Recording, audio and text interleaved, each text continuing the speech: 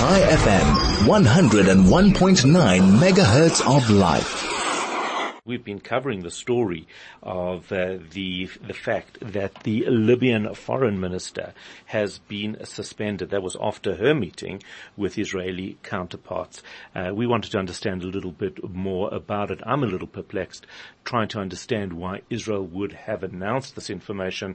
Is it to score points, or were they so secure in the fact that this meeting went that well?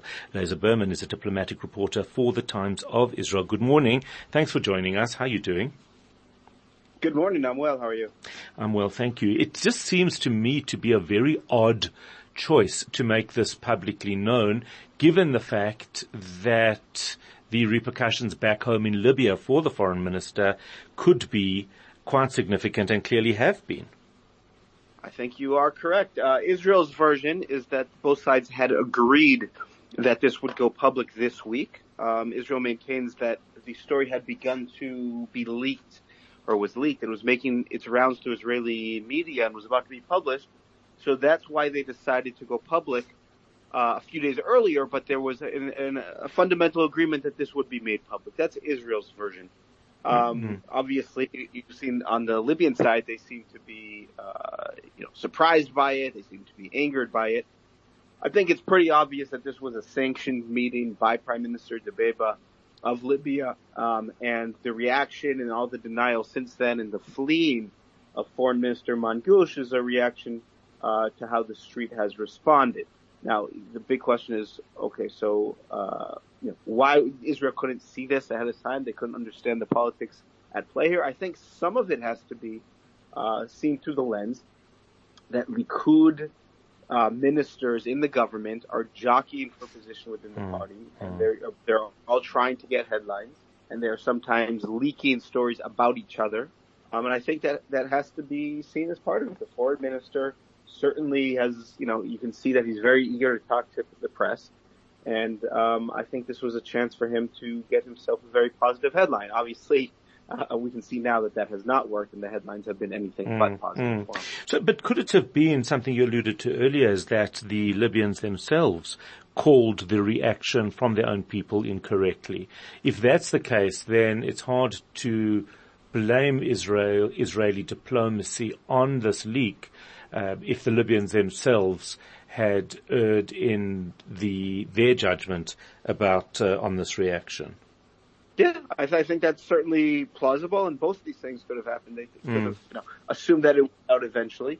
But I just want to stress something about the reaction. I don't think it should be seen as entirely anti-Israel. I think the main thing that bothers Libyans right now are domestic issues. The fact that they haven't had elections in a decade, that the Libyan dinar was devalued, that in terms of basic services that you and I expect, not guaranteed there. So to have this government be seen as doing something behind their backs, doing it quietly without public discussion, and is really something that is seen to it cement the place of this transitional government. I think that is certainly part, if not most, of the reaction. So it's almost just a way to be angry at the government over all sorts of things, but here's just something to focus on, potentially, obviously.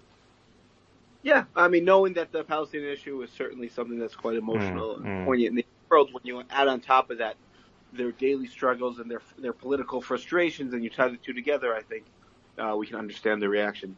It's obviously difficult for Israel because, in terms of the political environment, because there might be a lot more information that they can't tell us. And in a statement I read this morning, it almost seemed that Cohen was alluding to that there's many discussions happening and there's a lot of work that goes on behind the scenes, and we don't just talk about these things. He almost was saying that there's a lot that I can't talk about.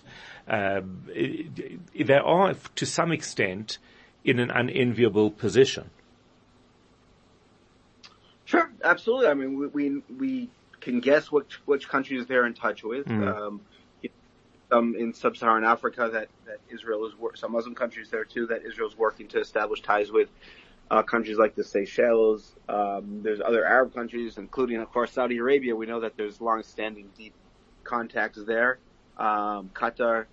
So Israel is in touch with most of the Arab world. Let's be honest, and it does talk about them. This one is the strange one, and this really is a bizarre episode. And the question is, why did he go ahead and say that? Now, I am traveling with Foreign Minister Cohen to Bahrain next week, and hopefully I'll have a chance to that'll be awesome. Go into this. Yeah, well, we're definitely going to follow up with you and see what came out of that. Lazar Berman, diplomatic reporter for the Times of Israel, talking about the suspension of Libya's foreign minister after a meeting with her Israeli counterpart. It's 8:31. Good morning.